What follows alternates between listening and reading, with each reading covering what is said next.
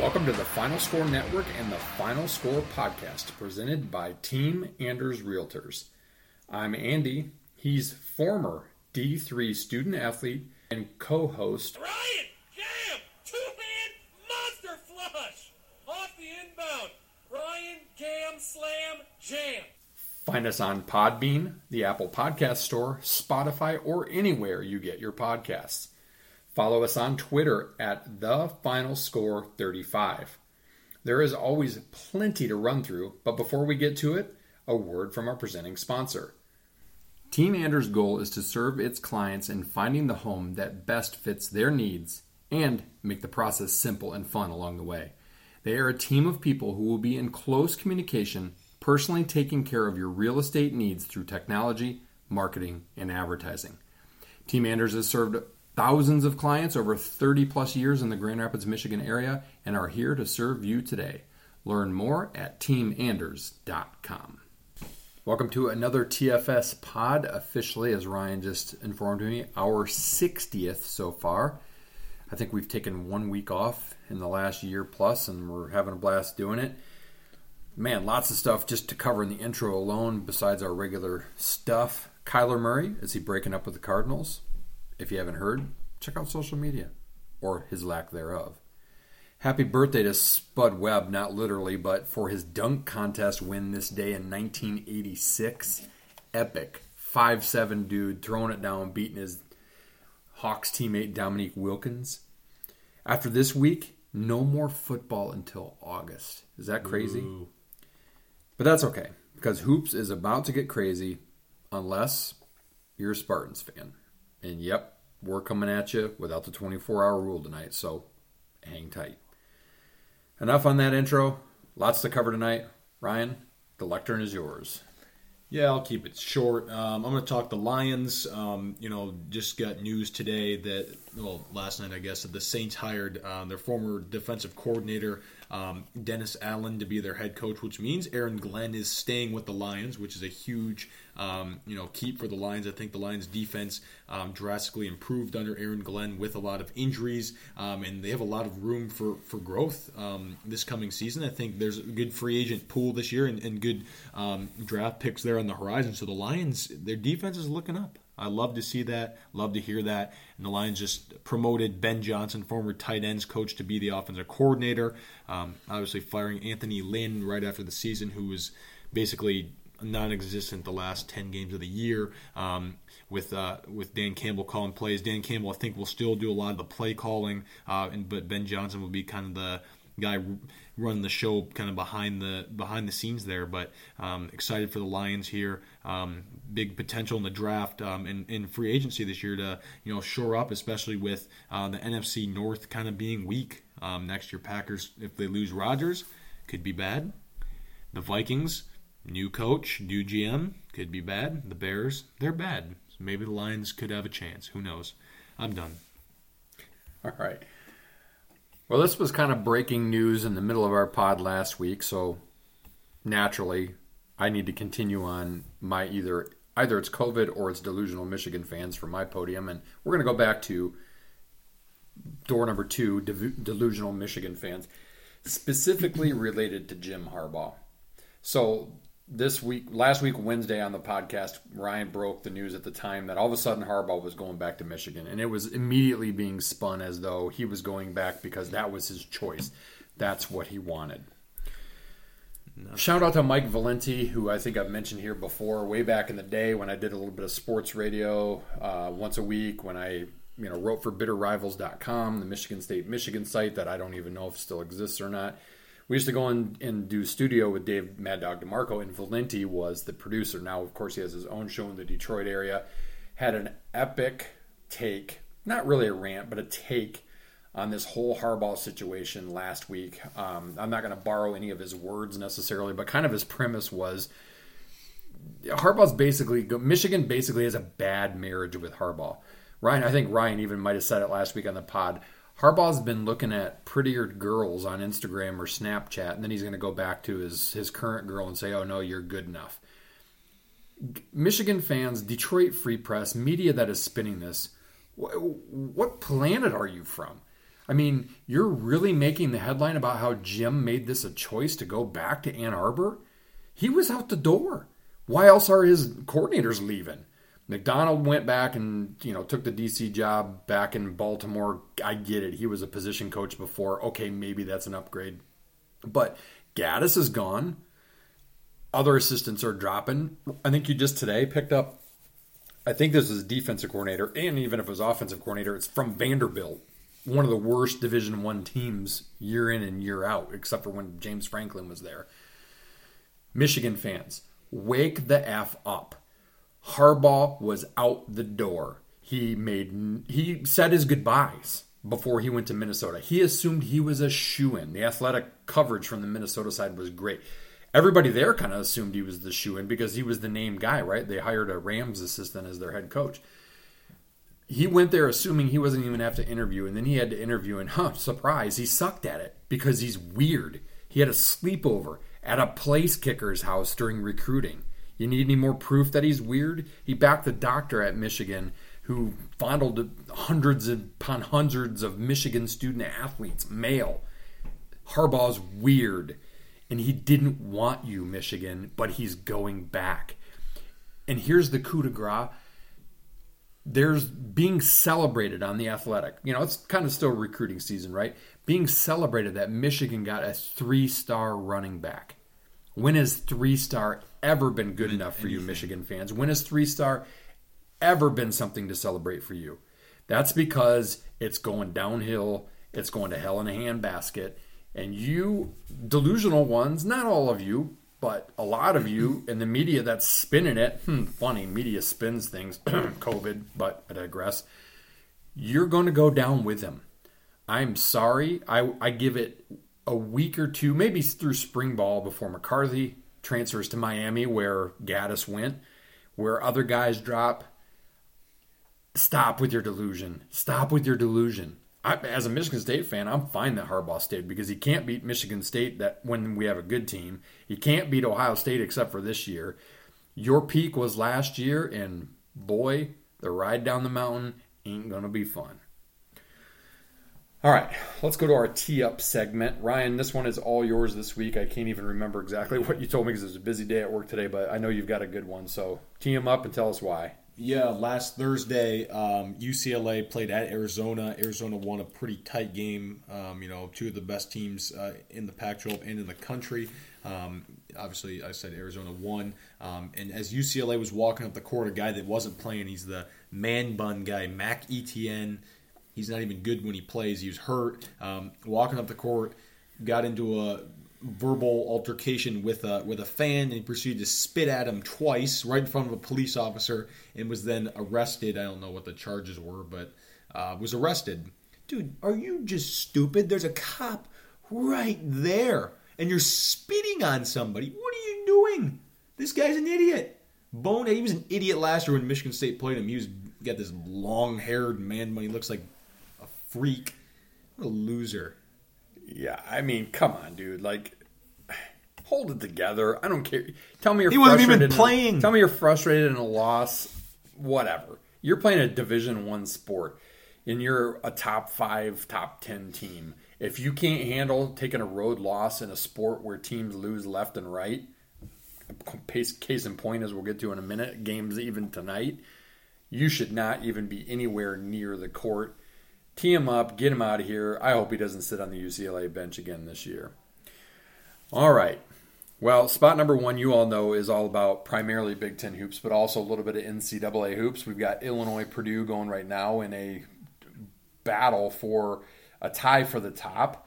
Right now, Purdue is down at home to Illinois by 6, and this will have some bearing on a later topic today, but we'll spend a lot of time unpacking Michigan State, really the last 2 games since we talked, because Ryan and I are big Michigan State fans, and it's on our mind. But there's other stuff to talk about in the Big Ten.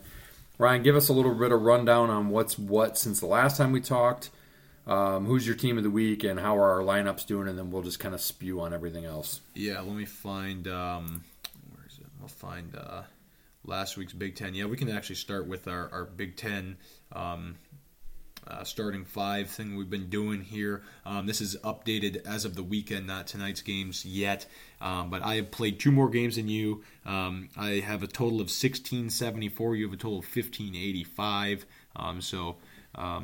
Doing a little better, but you have a couple games to make up here behind me. But my guards are scoring more. You're rebounding more. I have more assists. You have way more blocks. I have more steals, but you actually have more wins than me. So I think it's going to come down to the end when it comes to that. Yeah, I got my big guys going tonight. I got Kofi and Travion going tonight. Yeah, I like looking at that. It gives me something to do. Take a break at work, looking at that stuff. But Big Ten-wise, let's get to it. The weekend review, we did Wednesday last week, is that right? Wednesday, yep. Yeah, so Thursday, Ohio State, Iowa postponed due to weather. Didn't play. Saturday, Michigan kind of gave Purdue a scare, really. They played really well. Hunter Dickinson, the one-man show, just trying to carry Michigan, but they fall to 11-9. They're losing currently to Penn State. Don't know if that'll hold up, but if they lose that, oh dear, I think their season's done. I think the train comes off the rails. I think. Wisconsin freaking 51-49 against Penn State. It was 18-13 at half. An absolute snoozer. Wisconsin pulled it out. I hate Wisconsin. They were on their way to that tonight, too, and then they woke up in the second half, as did Michigan State. Michigan State obviously played like complete garbage against Rutgers. You know, it's not good. Games like that happen, I'll say. I mean, it's a microcosm. It is. There's bigger problems there that we'll unpack in a minute, but I mean, I had less of a verbal issue with that than, let's say, Ryan did, just because kind of sometimes you get a team that's hot. I mean, Rutgers was shot over 60% from the game. Everything they touched was magic. It was gold. Sometimes you just have games like that where you're off. Although Michigan State wasn't even that off. It was their best. They've shot lights out from 3. Gabe Brown finally woke up temporarily. But they couldn't buy a bucket at the rim, which has been an ongoing problem. It's an issue. They couldn't not turn it over, which is an ongoing problem. Never gets fixed. Rutgers, those are the kind of wins, much like the one they had against Purdue earlier. Rutgers, here's the funny thing: they are on nobody's tournament list right now. None of the bracketologists. And they've had big wins, and they have good wins. Yeah, they really do. They've got a chance for more. Yeah, I think they're. I mean, they're not. They're a 10 seed, but they're a respectable 10 or 11, I think. I don't know. But Illinois, absolutely, it's looking like one of the 1A and 1B with Purdue and Illinois here in the Big Ten. Unbelievable. Purdue just on a run and took the lead. Back and forth game going on right now. And then Illinois down to Indiana just buries them late. Absolutely buries them. Mm-hmm.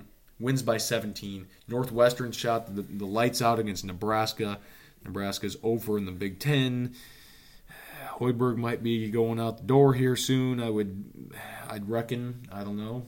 Tim Miles was better job with he was better. Less talent, arguably. Yes, I mean, he's had some injuries and stuff this year. I don't think he'll be gone after this year, but they got to start winning some games. He's like 8-50 in the Big Ten. Because here, fun factoid, they're right up like in the top 2 or 3 of attendance in the Big Ten at 0 and whatever they are, 12, 0 and 11, 0 and 12. That is impressive. I mean, that's crazy. Sunday, Ohio State dismantled Maryland, who is, I think that was the knockout punch for Maryland. I think that they will struggle to win a couple games the rest of this year, to be honest with you.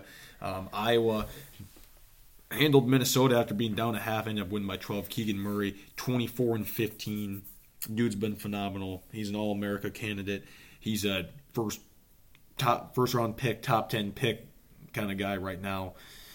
Tonight, Illinois and Purdue, obviously close game going on. Michigan down 8 to Penn State, and then Indiana and Northwestern tied here.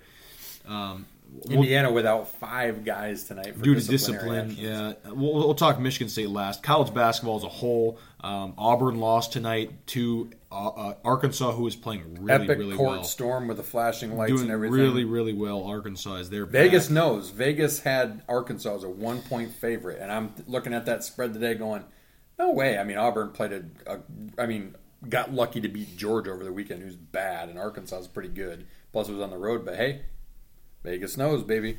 They do. Basketball is a crazy sport. Duke lost last night to Virginia, who's pretty bad this year. Destroyed North Carolina. A bad Virginia team. Not the ones we've had the last few years. It's just basketball is crazy right now. I mean, this is the only silver lining in the Michigan State thing. They're 17-6 right now. I mean, there's good teams that have 7 or 8 losses. Right, yeah, there are. And Michigan State has a chance for a lot of key wins, obviously a chance for a lot of losses as well, but we'll get to that now. Yeah, here's one thing I want to say about that too. 2 quick things, and then we'll break down both the games. So, we know where Michigan State is. Let's be honest. Ryan and I both had some great thoughts the way things were going that, hey, maybe this team can be kind of a quasi-outside contender, even though we knew the schedule was backloaded for the Big Ten. Then they lose the Northwestern game.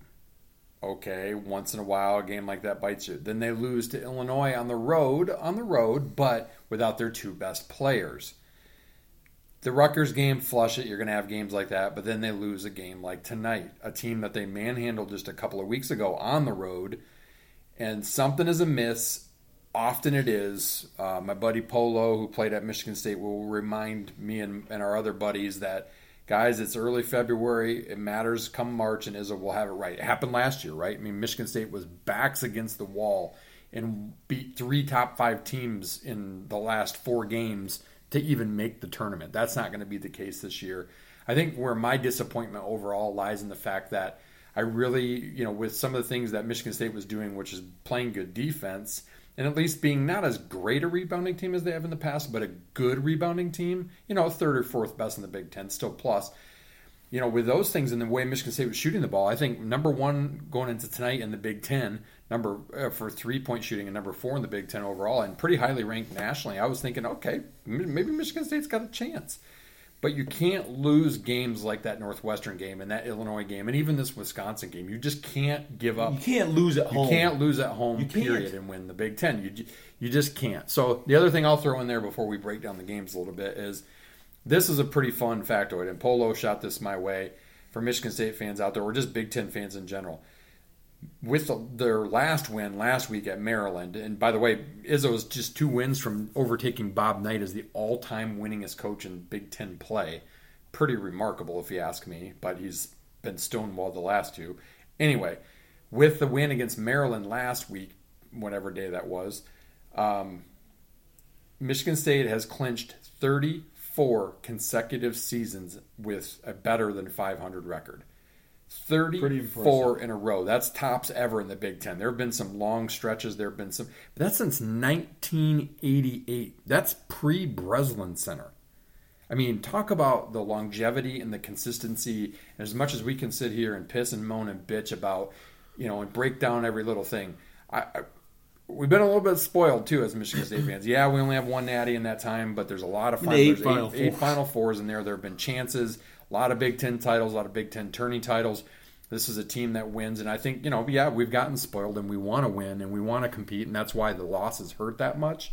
But I just wanted to throw that out there before we look at it. And then the other thing is, aside from what's going on in Illinois-Purdue game tonight, I mean, I wrote this down after they played Indiana. To me, right now, Illinois is actually, when they're healthy, looking like the most complete team in the Big Ten. They've got a lot of, who is that parts to their team. But when Curbelo is going and Kofi is going, and I think Trent Frazier is the X factor. Trent Frazier, he's really, player. really good.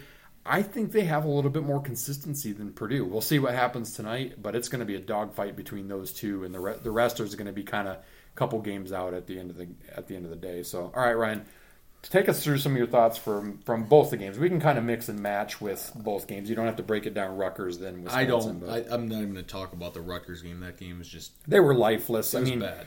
11 made threes. 11 for 19, I think they were from 3. Gabe was missed his first one short, surprise, and made 6 or 7 in a row. And you thought, oh, hey, they can compete. I mean, you shoot over 50% from 3, but you give up over 60% to the opposing team. They just look lifeless. And like I said, you have games like that once in a while. It happens. I can actually almost more accept just a dud. It's like my old boy Jeff would say, it's like tanking in a tennis match and just saying, you know what, forget it. I'm just going to give him this game. And I'm going to focus on the set. That's kind of what Michigan State did. Fine, that happens. But there's some alarming things going on. And Ryan, I'll let you start with some of the things you see, because you played college basketball. You understand them even better than I do. But let's break it down. Let's get it out there. Yeah, to me, this loss is it's despicable.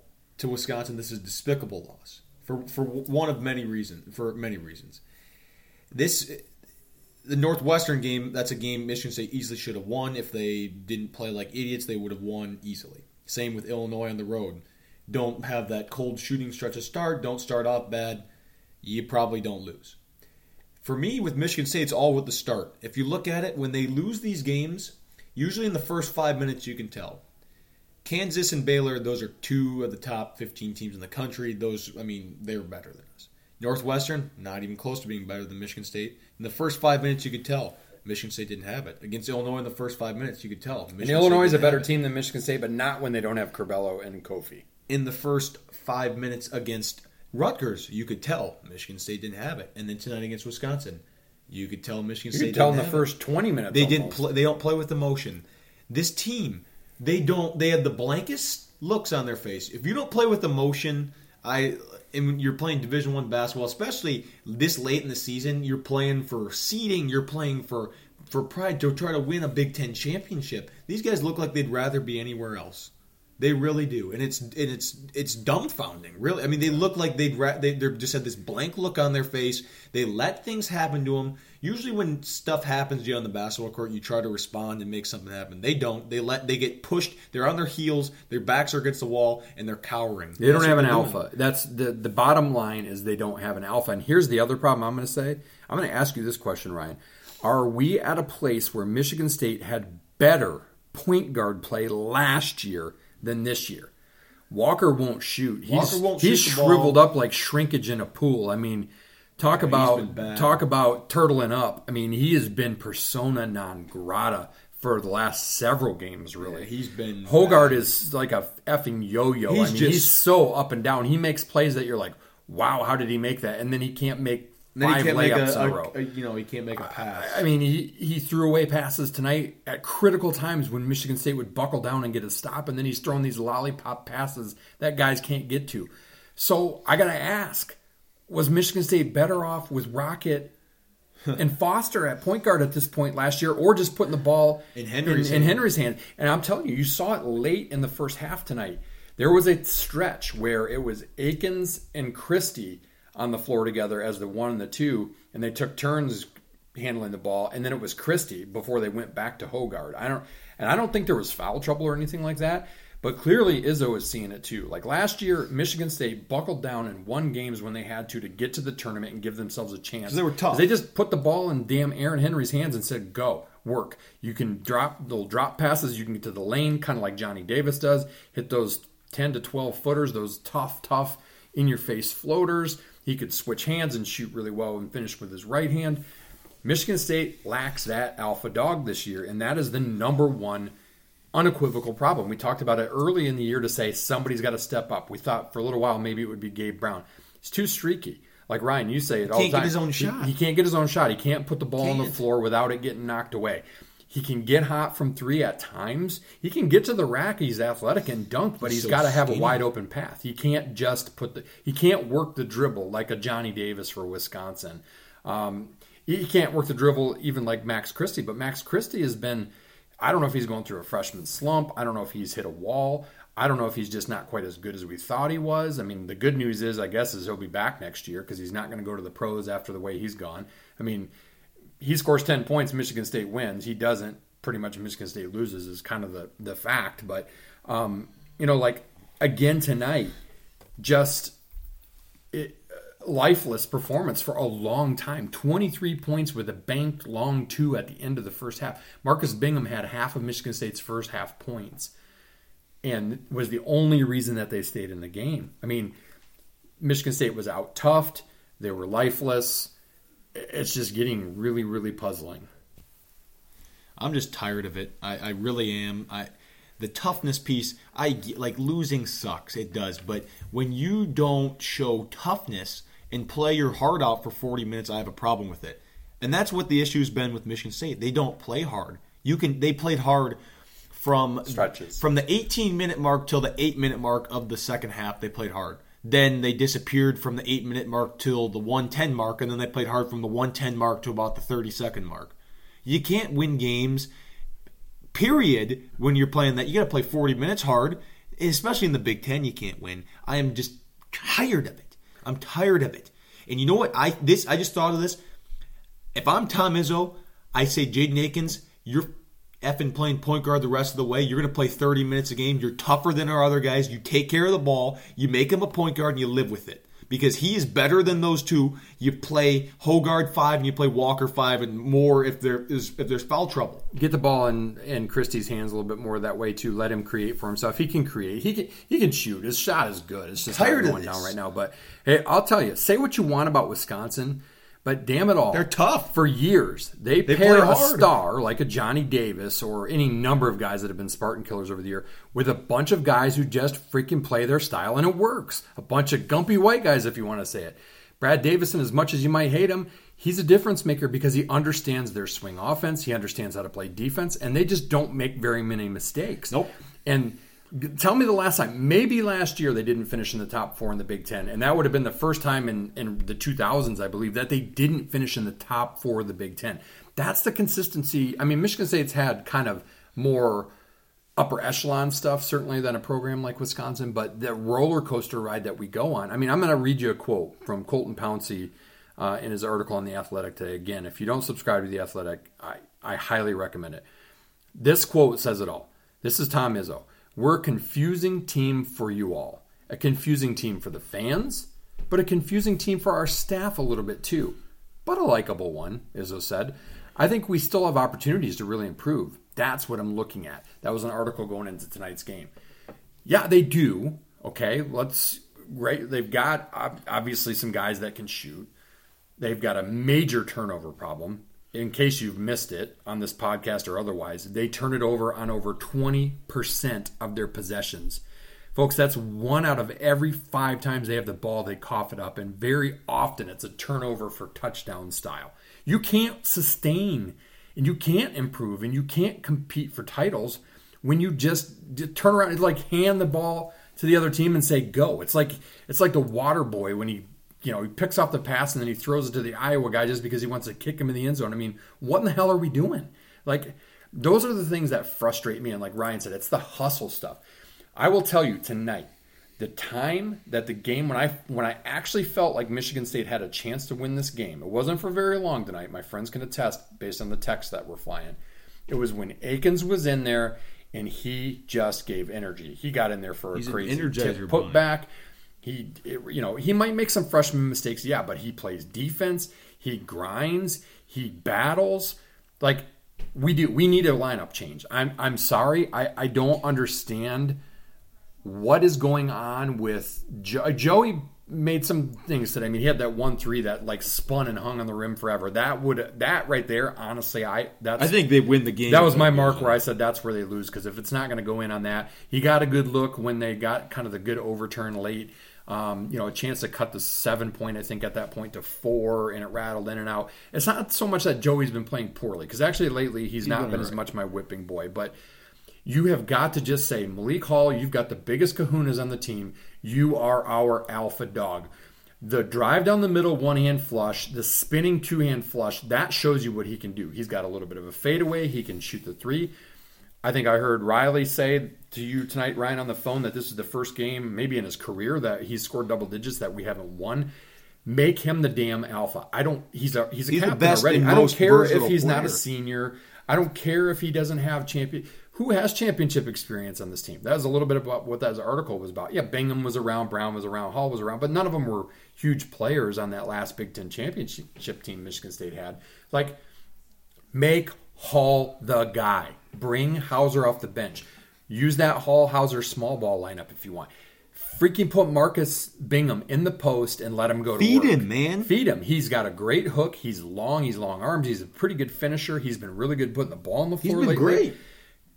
I mean, I can't fathom what he's doing. I love Julius Marble, but man, he's been an absolute train wreck the last couple games. Don't know what's going on with him. But the other thing I agree with is put Akins in the game. If you don't want to start him at the point guard, because that's a lot of pressure at this point in the season, fine. But find him more minutes and then share the duties. Hey, if you could do it last year with Aaron Henry doing everything for your team, and a couple of other guys maybe stepping up once in a while when they had to. Aaron Henry flat out carried Michigan State down the stretch last year. You've got more than enough guys that can carry this team Just get a guy who doesn't just hand teams the ball and let him play point guard. I want to love Walker. He's fast. He's got quick hands. He's an I want him to enigma. shoot more. He's afraid. He has no confidence. I don't know what it is. And then AJ's on the other side of the spectrum. He's got way too much confidence. This ain't the playground in Philly. AJ sponge, sideshow Bob with the haircut. Stop throwing the ball away like it's candy. Freaking take care of the rock. These are things that tenants in Michigan State rebound, defend, run. They're not Don't do any rebounding of very them. well. 2 huge possessions down the stretch in that game where they had 2-3 guys fighting for the rebound. Like, talk. Say, I got it. They kick it out of bounds on a chance when they're down 2, I think, at one of the points, down 3 at one of the points. Could have easily gone down and gotten that kind of momentum-changing basket. And Ryan called them both times. They're going to hit 2. They're going to hit 3. Boom, they did. And Johnny Davis just took over. I mean, those are the things that frustrate the hell out of me about this Michigan State team is they can't string together stops and makes. This game tonight was a game they absolutely could have won. Brad Davidson didn't play very well. Probably the worst he's ever played against Michigan State. Johnny Davis was great late, but one guy can't beat you. It's letting guys like Hepburn beat you. Chucky Hepburn, really? The anteater. Tyler Wall didn't even really hurt Michigan State that much, at least when it counted down at the end. I mean, again, the Big Ten title was realistically a long shot at best, but 3 winnable losses in conference as the schedule gets harder and harder, and 2 of those being at home is really, really, really hard to do. Last thing on this subject, I'm going to read some Izzo quotes from his presser. We got punked from the very beginning. Called it a poor coaching job. I'll get calls from former players tonight because that is not how Michigan State plays. The coach has got to get his team ready to play. I'm not trying to take it off the players. They came out inept, in my humble opinion, and not physical enough. That is my job. I mean that. Write it, say it, not looking for any sympathy. We did not play with enough passion. I don't know why, but that's my job. Then fix it, Tom! It keeps happening! You're supposedly a Hall of Famer, and you haven't fixed it once! Yeah, it's been a while. It's ridiculous, dude! I don't want to say the game is There's passing no you more by, but maybe it excuses. is. And I got to tell you, I look at a guy like Jabari Smith who made 2 ballsy threes late for Auburn while they were trying to come back against Arkansas. Freshman, probably the number 1 overall pick in the draft next year. Michigan State's not. Max Christie's a really nice player, a couple year, maybe a 3-year guy, but by the time he beefs up and stuff. This is why Michigan State doesn't get the one and done guys, because Izzo doesn't tweak his style to them. They've got to fit his style. And I don't know. I don't want to say it's time for him to go because I want to see him get another title. I think he still has it in him, but I think he's struggling right now with what levers to pull. He's a little softer on this team than I think I've seen him be in the past. You got to pick an alpha. You've got to set your expectation. You have set an expectation and go. Like, here's the last thing that I'm going to say about this, and we'll switch because we've hung on basketball for a long time. Hats off to Wisconsin. That was their first win at the Breslin with fans. They won at Christmas Day last year in front of cardboard cutouts since 2004, I think is what they said. Yep. That's a long damn time. It's the first back-to-back season wins for Wisconsin at Michigan State since they played at Jennison Fieldhouse. Think about that for a second. Bo Ryan, who we all hated, and it seemed to always have Michigan State's number. It was clearly at the Kohl Center. It wasn't at Breslin. I mean, great. Michigan State's 2 games out of first place, loss-wise. It's not like the season is lost, but for spoiled-ass Michigan State fans like us, we'll be delusional. We'll be a little delusional enough to think that we had a chance to win the Big Ten. We accept that we're not going to win the Big Ten, but damn it, get something right, or we're looking at like 20-11 in a season of, we really should have been better. All right. We'll keep it in basketball for spot number 2. We're going to switch it up. Ryan's going to keep track of something new. We give him lots of stuff to keep track of. He's also now fully in charge of coming up with social media calendar and all that kind of stuff as we try to garner more sponsorships, but we'll give him something to track just to keep him on his toes. We're going to get into our own bracketology. Hey, everyone else does it. Joe Lenardi probably is the original. Everybody's got a bracket. We're not going to give you the whole bracket. But what we're going to do week to week is we're going to look at who we think week to week are the number 1 seeds, and then who is in from the Big Ten and what seed.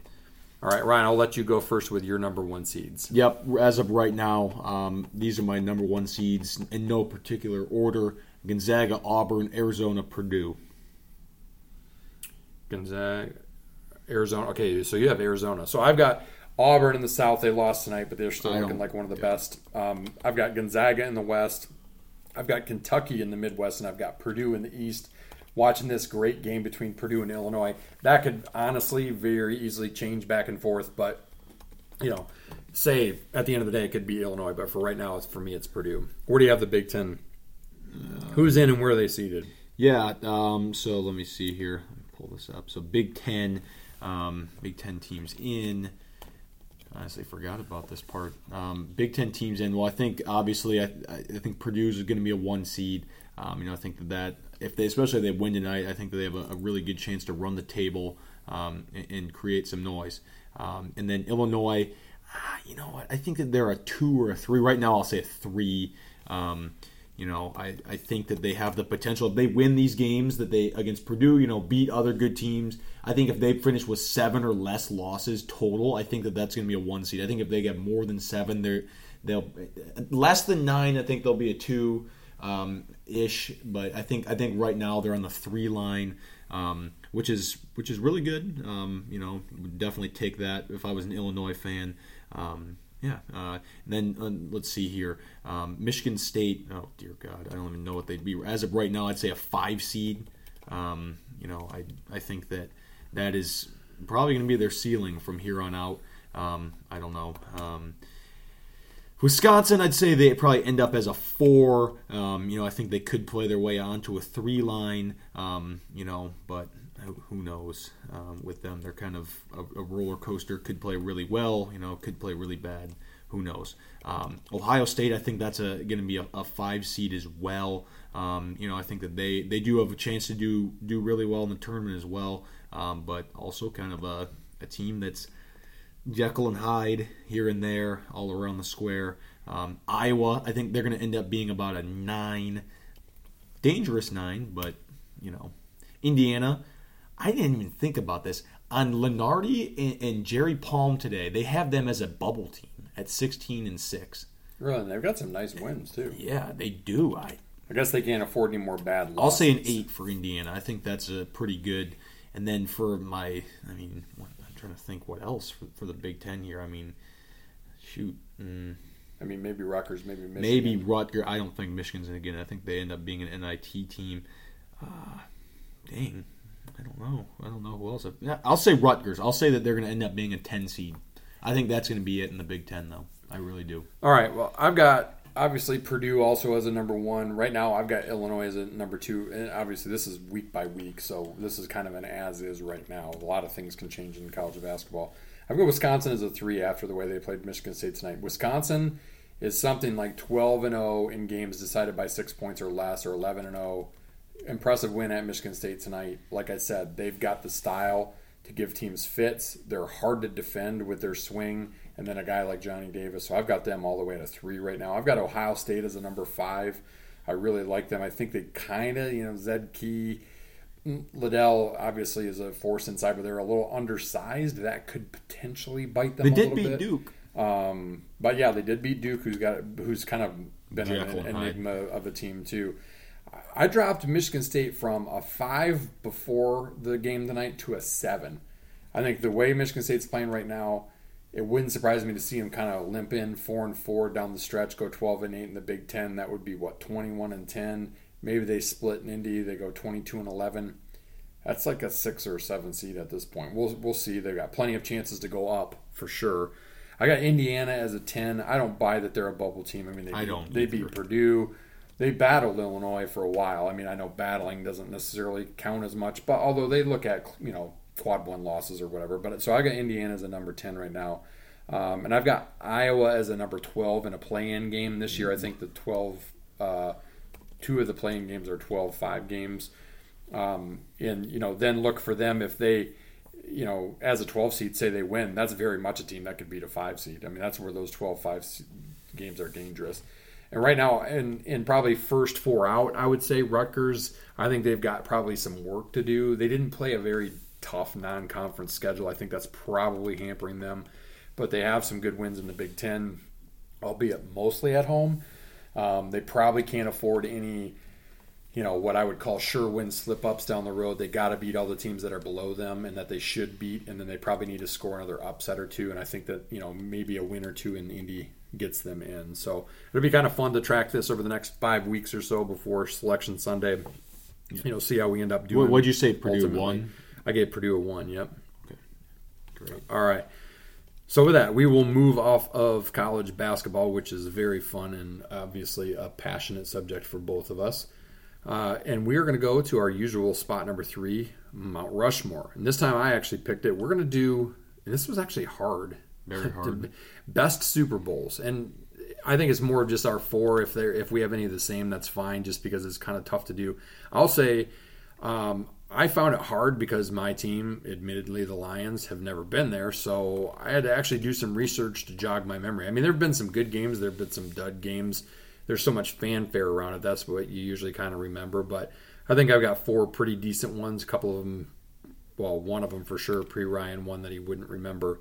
And then a couple of other ones that I'm sure he'll remember. But we'll go in our usual order. It's not so much a pick-em contest this time. But Ryan, let's just go back and forth. You go first with your first one. Yeah, I kind of just went with basically my lifetime here. I'll start off with one of the bigger upsets in Super Bowl history, Giants over the undefeated Patriots, Super Bowl 42. Eli Manning, first of 2 over helmet Tom catch. Brady. David Tyree, helmet catch, Plaxico Burress, game-winning touchdown. Then he shot himself in the leg, I think, at the nightclubs soon after that. He sure did. Yeah, so probably my top one, George Washington, if you will, Super Bowl 34, 2000, Rams, Titans, 23-16. Kurt Warner, a boy, his first, he took that team, that best show on turf, crazy. The Titans got in, were even alive for the Super Bowl because of the Music City Miracle, the throwback kickoff return, throwback pass on the kickoff return, and then stopped at the 1 yard line. I mean, that was a really, really, really good game. Yeah, I also had that on my list.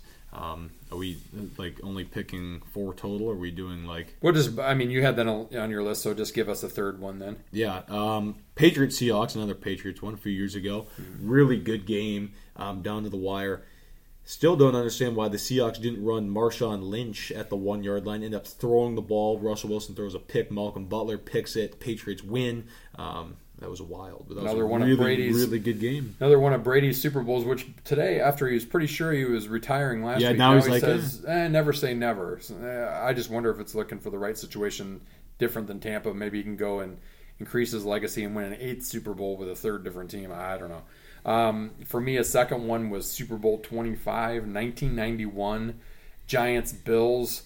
I think that was the first, if I'm not mistaken, of 4 straight Bills Super Bowl losses. Scott Norwood, wide left, I think it was, on a field goal to win it. Game was played in Tampa Bay. It was right about at the beginning of the Iraq War.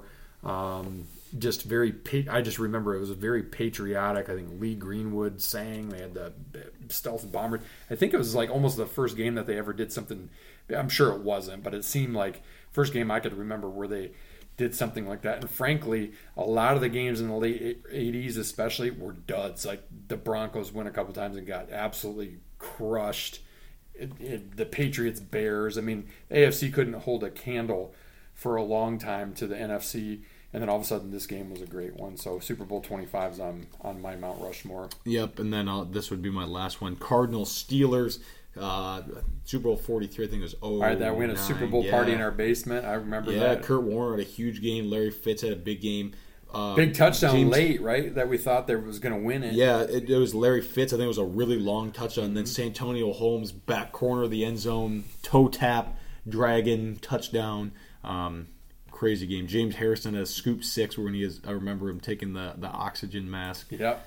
Yeah, I had that one on my list too. And for me, that was your last one then? Yes. My last one, Super Bowl 51, 2017, Patriots-Falcons. I mean, the blown lead, I think, was it 28-3. Patriots won in overtime. Not a Patriots fan. Mad respect for Tom Brady. Not a Tom Brady fan, but I mean, how can you not include that as one of the greatest ones? Just you don't usually see too many games that come down to the wire like that. And let's hope this weekend will be.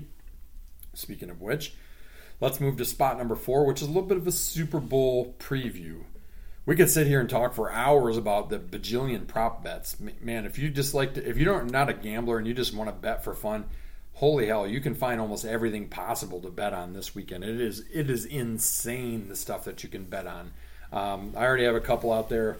I'm getting in on the final score game. That dude that won, hit both the final scores in the AFC NFC Championship and bet like 20 to win 550,000 or whatever it was. I didn't quite. I don't quite have that much coming my way, but $10 to win $1,200. I think it would be not a bad thing necessarily to get the right score. I'm not going to throw that out there. I don't want anybody else to steal it and share the pot with me. That's not how it works. But lots to talk about with the Super Bowl. I'll kind of start like some things that I'm looking forward to. Obviously, Matthew Stafford's a story. Jared Goff, I think, came out today and said, he wishes his former teammates of the Rams well and Stafford well as a Lions guy. I think all the Lions fans are rooting for him. But I'm telling you what, if Joe Burrow gets this done, we talked about it last week, the first guy to win the Heisman, the Natty, and the Super Bowl. I mean, he's got the swag. He could quickly supplant, Mahomes as the cool dude in the NFL if he pulls this off. I don't necessarily think that the Bengals are. We'll get to predictions here in a minute, but there's a lot of interesting storylines here. The Rams have a much better defense. How many times are they going to put Burrow on his ass? That would be my number one question. Both teams have pretty sound running games. I'd give the edge probably to the Bengals. How good can Jamar Chase do? He's been super this year, but he's going to draw some tough defenders from the Rams. Might they shut him down a little bit? Do they have enough other guys between like T. Higgins and is Uzoma? It looks like he's on some of the prop bets, so he must be back after it looked like he shredded his knee against the Chiefs. I look for this to be a really competitive and interesting game, and honestly, that's what I hope for. That's what you want. You want it to be a good game. The game drags on so damn long because halftime is extra long. The commercials are extra long. I mean, there's so much entertainment there, so I just want to see a game have a good ending. But I'm kind of looking for that storybook finish probably for Stafford and the Rams. I think there's going to probably be some surprising things that happen, but at the end of the day, the most surprising thing to me, honestly, would be if the Bengals win, because that would be tied with, I think, the biggest 1 year or 2 year turnaround in NFL history. Yeah, I'm looking forward to this game. I think there's a lot of great storylines. Obviously talked about the Joe Burrow thing. Joe Cool, I think that his legacy would be solidified if he wins this. It'd be pretty insane. A huge turnaround. For 2 wins the a couple Bengals. Years ago. But I mean, I'm just excited. I think it's gonna be fun. I think Stafford and the Rams are gonna get this done in the end. I think it's gonna be a pretty close game. I'm calling 31-23 Rams. I'm thinking Evan McPherson's gonna have a big game. The Rams are gonna pull away late, score a touchdown, and go up 8, and then win that game. I'm excited for it. All the stuff that goes into it, the commercials, the halftime show, the anthem. The pregame, everything about it. Love it. Love Super Bowl Sunday. Should be a national holiday. Yeah, it really should. The next day should be, or start the game earlier so the rest of us can recover and not have to drag butt to work. But, prediction-wise, I agree. I mean, the Bengals kicker he's the best thing since Jason Hansen. I mean, that dude is nails. He was a reason why he was a 5th-round draft pick this year. I mean, he's already set some records for made field goals and postseason and as a rookie and all this stuff. I too have them scoring 23. I have him kicking 3 field goals. I have Stafford leading a late drive for the Rams and them winning 27-23. That covers the over if you're interested in over under for that part of the wagering. But again, you can bet on the coin toss. You can bet on, you name it, you can bet on it. Maybe you'll get in your Super Bowl squares game. I will say this. Even though I'm going to predict that the Rams are going to win 27-23, but I will say if the Bengals do find a way to win this game, lock it right now, your Super Bowl MVP, and I might have to put a buck on it just in case, Evan McPherson. That's what I think. That would be crazy. Because I think he'll make like a 4th field goal and they'll win it or something crazy. Really so there you got our crazy. picks. We're both leaning probably for the Rams. Honestly, if Stafford wins, great. I can't say I'm necessarily rooting for either team. I'm just hoping for a game that's anywhere as close as 5 of the last 6 playoff games have been, because those have been just and actually really all the last 6 games have been absolutely epic. Yes. All right, moving on to spot number 5. And we are looking, and Ryan's going to start reaching out for a spot 5 sponsor here, since it's kind of our locked in golf spot going forward. So if you know anybody in golf that wants to sponsor, if it's a course, they want to sponsor a contest, they want to give free rounds, doesn't have to be money. Be on the lookout. Ryan's going to reach out to you, but we'll get to our picks here in a minute. Ryan, you can tell us how we did last week, kind of how we're doing in our running picks. We'll get to our picks this week for the Phoenix or the Scottsdale or whatever, Phoenix Waste Management Open. Yeah. But before we do that, like last week, we talked about an old Lee Trevino Golf Digest article from 1973 about ways to speed up the game. So this is one that kind of came to mind for me. I've seen some TikToks of the guy who, kind of his premise is, what's a rule of golf that you don't abide by when you play with your buddies or whatever. So I thought, Ryan, let's talk this week about 3 rules of golf that should be changed. Not only for just pace of play, but for enjoyment. And maybe it's just for amateurs. Maybe you hold the pros to a little bit different standards. That wouldn't be the first and only sport to do that. Yeah. Give me 3 things that you think should be changed. I bet you we have a couple of these. Yeah, well, I know this is on your list, but I hate it. Hitting your ball out of a divot. Yeah, in the fairway. It's the worst. 100%. It's an awful if you're in the rule. rough and you're in a divot, then I don't have as much of a problem with that. First of all, because it might even help you actually because nobody's going to replace the divot, so you're going to be more in just like a chunk spot. But yeah, in the fairway, here's the one that stands out to me. You and me against Brad and Uncle Tom, Boyne a couple years ago, the Arthur Hills course, whatever hole that is, 13 or 14, where you tee up like epically high, and you it's 13. You swing away because it's straight downhill par 5, and you're trying to catch the downslope. Well, I don't even know. It was probably like our 8th drive apiece because we kind of have a rule there, speaking of rules, to hit until you like it, kind of because it's such a cool hole. I mean, smashed it all the way down to the bottom of the hill. Like, had a chip to get to the green, I think in 2, but I was sitting in a divot, and I was being stubborn. They're like, I'll move it. And I'm like, nope, we didn't agree to that beforehand, and I didn't, and I bladed or chunked it or some shit. That should, I mean, even pros, like, they should never have to worry when they pipe a drive down the middle of the fairway that they got to play it out of somebody's divot. I'm sorry, play it as you, whatever.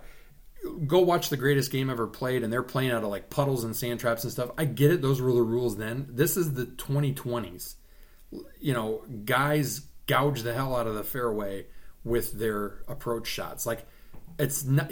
Don't let them clean the ball. Fine, if it's got dirt on it, and mud on it, and it's not left clean in place, I don't have a problem with that. Just let them take it out of the divot. Yes. No closer to the hole. Simple. That's absolutely, we 100% agree on that. Give me another one, right? I think it's like that, but in an unraked sand trap, being in footprints. Oh. Yeah, that's kind of a COVID rule. We've played it a lot lately because so many of these places that, you're going to get COVID touching a rake or whatever, sitting out there baking in the sun, and people would maybe kind of foot rake it, or maybe they would rake it when they put the rakes back out. I agree. I'm kind of first of all, if you're in like something like that, that's clearly not your ball mark, and it's one thing if you fried egg it or it's your own ball mark or whatever. I get that in the sand because the sand's supposed to be penal, but yeah, when it's somebody's giant footprint or they did a half-assed rake job, like, come on. I mean, especially for us amateurs, we're just not that good. The pros aim for the sand. They want to miss in the sand if they're going to miss. We don't want anything to do with the sand. So I agree with that. Mine along the sand lines is maybe not pros, but let amateurs ground your club in the sand. What you can in waste bunkers, but like, what's the point? Like, I'm not going to go in there and improve my lie. I'm not saying you can dig underneath it. I'm just saying, like, let me put it down behind it so I can just get a feel for the club touching the ground. Nowhere else on the course are you forced to hover your club unless it's kind of a crazy shot from a crazy lie. So that for me is another one. It's just like, if you want to speed up the pace of play and avoid maybe more blade shots and whatever, just let people improve their lie in the sand. Yeah. Give me a third one. Those are the main ones I had. Main one you had. Another one for me, and this is not a pro rule. I think this is an amateur rule or a non-tournament rule. All hazards, OB, whatever, should be lateral. Drop it anywhere on a line from where you went in. Save time. No more reload. No more whatever. I get it if it's a tournament, even if it's an amateur tournament, or it's a club championship thing or something like that. That's different, right? Like, if you're playing tournament, it's tournament rules. It's full-on golf rules. But when you're just playing with your buddies, and honestly, most often, when Ryan and I go play with Tom and Brad, or this year Tom and Alex, or we're playing with buddies, or we're playing together, we have the same rule. It's like, why am I going to sit there if I'm hitting a wild slice or a wild hook off the tee and do it 2 or 3 or 4 times in a row? Like, what's the point? Golf is supposed to be cathartic and enjoyable and get out of the house experience. Like, no, that's something that should change, and it would definitely improve the pace of play. And I'm sure there's probably a lot of people that already do it. But all right, Ryan, how are we doing in the or how did our twosomes do last weekend? Yeah, so let's see here. Pull it up. So you won. You're winning. So Power, I think he was like 20. He was in the 10th or whatever. Yeah, so you're doing. I had him winning, and he was in the lead. Set a tournament record for the first 2 rounds. I had Keith Mitchell finished like 12th or something like that, and then Cameron Tringali did not make the cut. So I did. For the points, I'm just going to do their finishing position. If they don't miss the cut or make the cut, I'm going to do whatever place that was. So if it was T70th or better, 70 points to that. So that'd be 82 points or whatever. And mine ended up being 75. And then I forgot to look off yours early with Kisner because I thought that you had Tringali. I think he was better than. Or Tringali. I'm sorry, not. I mean Griffin. I had Lanto Griffin, but he was my second, top 10 pick. Yeah. And so we're both. So you did better. You're winning. All right. Got it. Who do you got this week at the Waste Management? We got a pretty full. Yeah, if you're not following it, the PGA Tour's in a little bit of a fight with some trying to. There's a tour in Dubai that's trying to kind of get going off the ground and took a lot of big names last week from Pebble Beach. But a lot of the top 10 are playing this week, and the Waste Management is a great tournament. So, who you got this week? This week, 2 guys that have played well. They're Webb Simpson, who's won, done really well. Bubba Watson, who has had 4 top 5s in the last 6 times he's played in it. Nice. I also have Webb, and I have JT, Justin Thomas. He's been playing good, but not quite good enough to get the win. I think he puts it together. I feel like he could win. He's been close there. I kind of thought about Rahm. He's too obvious, and his odds are too low, to be honest with you. There's no money in taking a gamble on him when you're only betting $1. So I'm going JT and Webb, and then just for fun, just because I've been liking to throw a top 10 bet out there, I'm going with Andrew Putnam, who has been top 10 the last 2 or 3 tournaments and has been playing really well. So, a little buck to win $8 or $9 or something like that. So that is golf for this week. All right, let's move on to our sprint. Got a surprise thrown in here in the mix for you too, Ryan. First free throw line. Who will win the Super Bowl MVP? I'm going with Stafford. I'm going to go with Cooper Kupp. I'll answer the questions alongside with you. I'm going to go with Kupp. I mean, he's got to get the ball from Stafford, but I think he's going to do some electric things. Half court. Who wins the Big Ten in basketball, and with what record? I think Purdue ends up winning it at 15-5. Yeah, I think Purdue and Illinois tie at 15-5. I think if anybody can get to 16-4, 16-4 will win it outright, and that's going to be tough because after tonight, one team's going to be left with 2 losses, or you're going to have 3 teams with 3 losses already. 4 teams with 3 losses. Because Ohio State has 3 losses. Michigan State dropped all the way down to 5th place with their loss tonight. All right. Fan of the 16th hole crowd at the Waste Management Open or not? Yes, absolutely. I think there's place for that, right? I think a little bit more of that at times in golf where it's kind of more of a measured, controlled thing than mashed potatoes and that kind of stuff that you hear at some things. I personally like it. I think the guys like it. I think it's fun for them. I think it kind of knocks down the stuffiness of the game, if you will, at times. All right, full court and back. Better football movie underdog story, Little Giants or Invincible? Little Giants. I've only seen Invincible once, maybe. Yeah, I knew Vince Papale. True story. Played for the Eagles, but yeah, I knew you were going to say Little Giants. I had to go with Little Giants too, just because it's a fun movie and watched that with Ryan as a kid, and even just recently a couple weeks ago. And bonus spot, another long and back, based on a little video that you sent before. Most underrated Spartan mercenary of all time on the hardwood, guy that you could just trust to freaking beat the other team. Probably Cassius, honestly.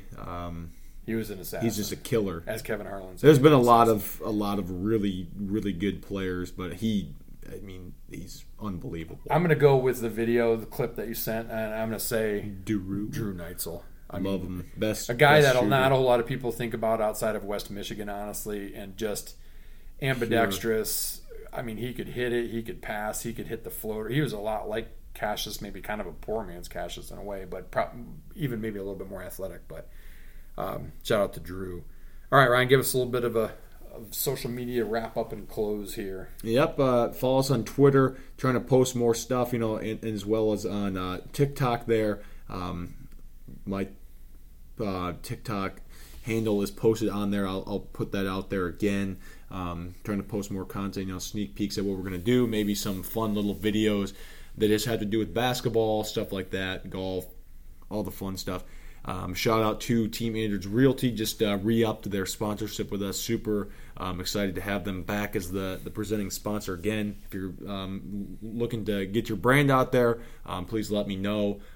Text me, DM me on Twitter, Instagram, whatever, MySpace, whatever you guys have. Send a carrier pigeon. Definitely a shout out to Team Andrews. I mean, such gracious friends and sponsors and supporters of the show. Certainly, they're the presenting spot. But hey, I mean, not that we want to make this a NASCAR thing and sponsor every segment and every sprint cycle, but we got room for more. Mount Rushmore's pretty locked in. Golf is pretty locked in as a spot. So if you're a golf course or something to do with golf that wants to, again, we'll do trade with you. We'll do, if you want to kind of give something away for a contest, maybe throw a couple rounds in for Ryan and I, whatever. We're game. Maybe we'll hit you up at the golf show this week at the West Michigan Golf Show. But again, echo what Ryan said. Shout out to Team Andrews Realtors. If you have realty needs, especially in West Michigan, check them out at teamanders.com. In the meantime, as Rudy Zoltek once said, that's it. After the Michigan State loss. He didn't say that part. I'm leaving the country. I'm moving to New Mexico.